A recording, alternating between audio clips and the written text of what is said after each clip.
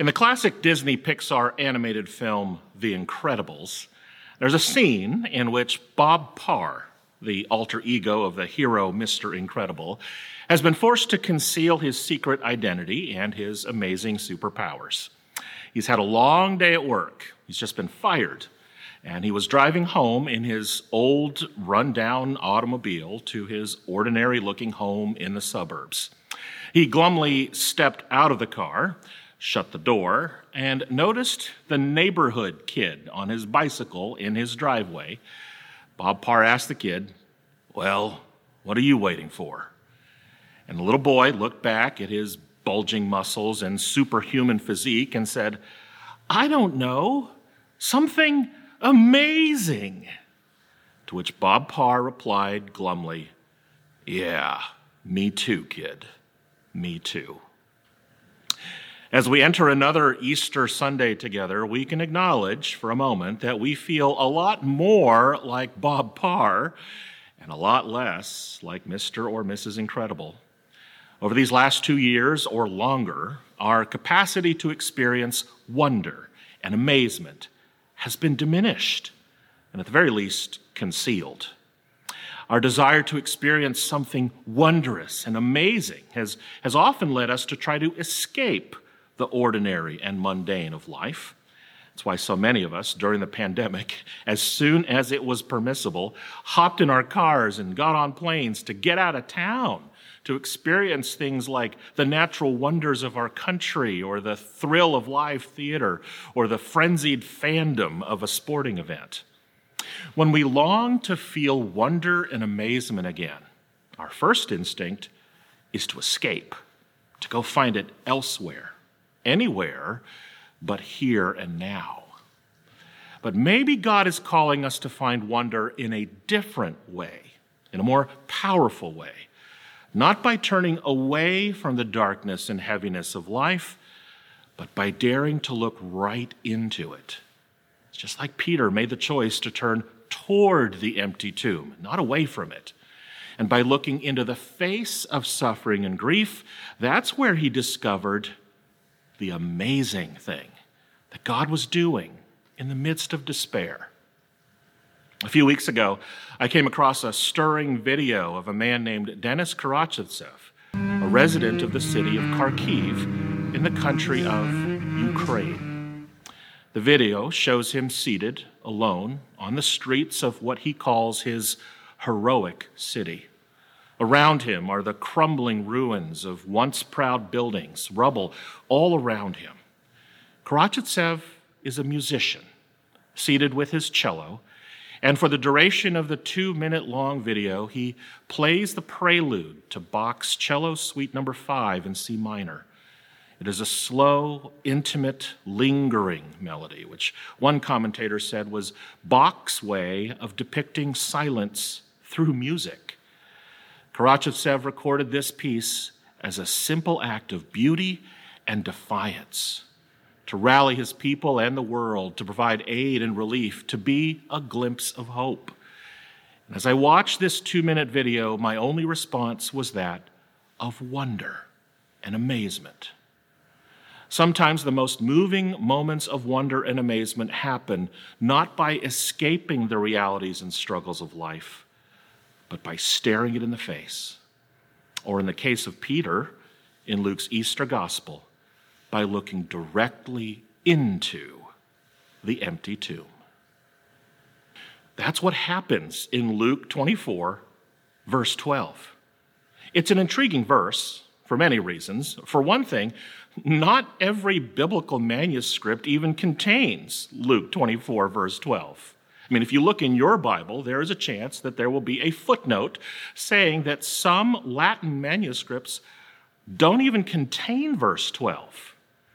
The consensus of scholars is that verse 12 was originally in Luke's gospel, and for whatever reason, it was either accidentally or intentionally omitted in later manuscripts.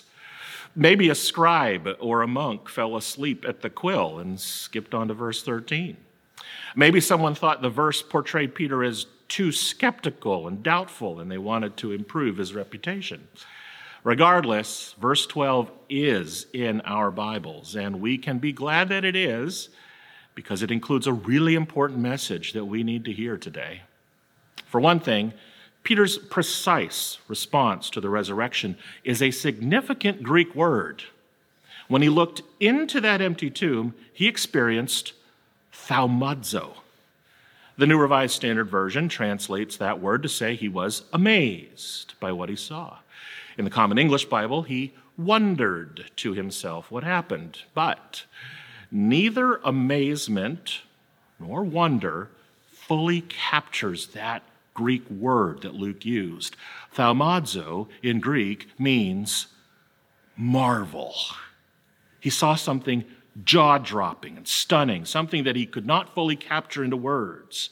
And that thaumazo is one of Luke's favorite, most important words. He uses it all throughout his Gospels. The first time that Jesus ever opened his mouth in public to preach his very first sermon, the people experienced thaumazo.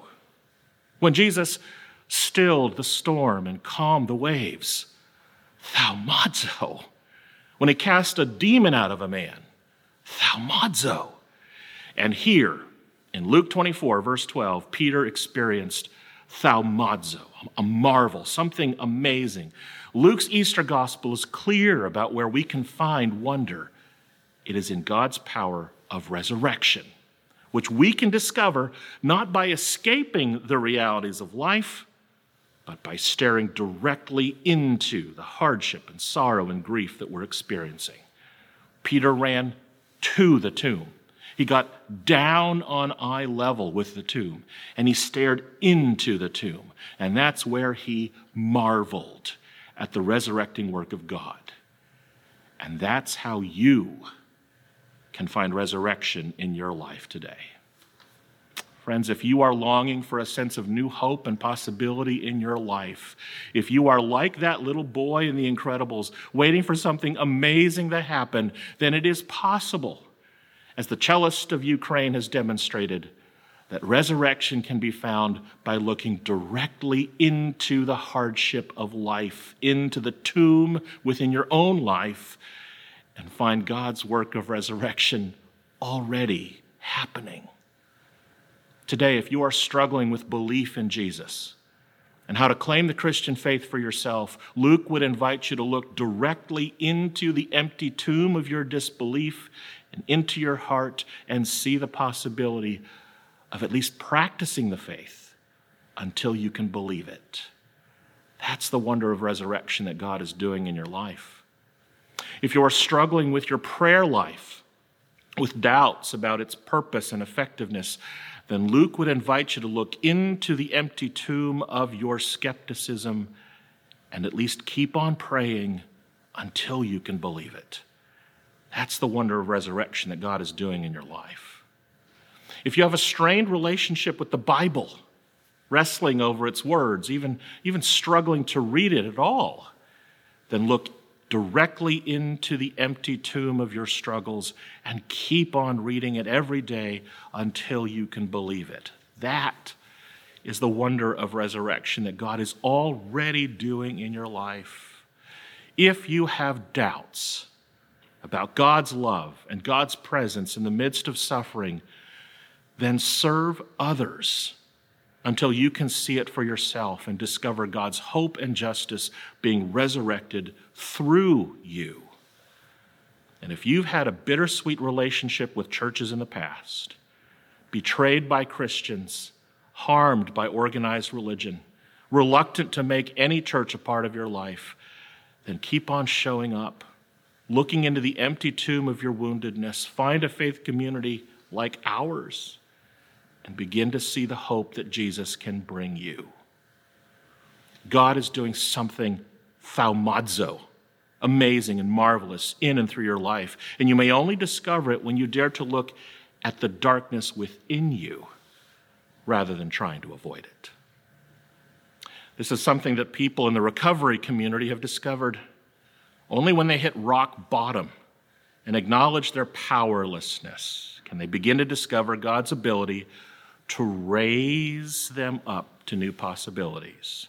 And that's why, starting next Sunday, we hope you'll join us for a new 6-week series called Rise, 12 Steps with Jesus.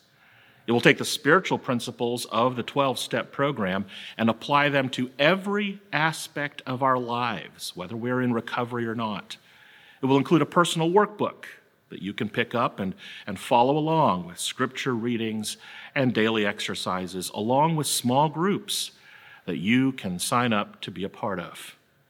All of us are looking to rise to a new life of hope and possibility, and we will discover together in this exciting new worship series how these principles can help us look directly into the empty tombs of our lives and rise up with Jesus to a brand new life. You'll want to stick around to the end of today's Easter service for a preview trailer of that important new series. Frankly, I think the most convincing argument for verse 12 being included in the original Gospel of Luke is that apart from Jesus, Peter is the most important character in the whole Gospel. And verse 12 is the pivotal moment for him, when he goes from being an impetuous, brash, fallible, and undisciplined follower of Jesus to the bold, courageous rock upon which the church has been founded. Because the next time Luke tells us about Peter, it's in Luke's sequel called Acts. It is there that Peter has just received the Holy Spirit along with everyone else on the day of Pentecost. And when Peter got up to preach his very first sermon in front of a bewildered and confused crowd who had just seen the Holy Spirit touch the earth, how does Luke describe what the people experienced because of Peter? Yeah, you guessed it. Something amazing. Acts 2, verse 7. And they were all amazed and thaumazo, marveled. If you're looking for something amazing in the world, then begin within yourself. Let God show you the empty tomb within your own heart and allow God to raise you to new life, to transform you from Bob Parr into the Mr. and Mrs. Incredible within you, so that others can see you and simply say, "That's amazing." Let's pray. God, once again, you are doing something amazing. You are and have been at work in our lives, even though we were unable or unwilling to notice it. And just as you raised Jesus from the dead, raise us to new life in him. Strengthen us to look deep into the suffering and struggles of our lives and in the world, and give us a glimpse of your resurrection already at work, that we might be messengers of your grace, your amazing grace for a hurting world. In Jesus' name, amen.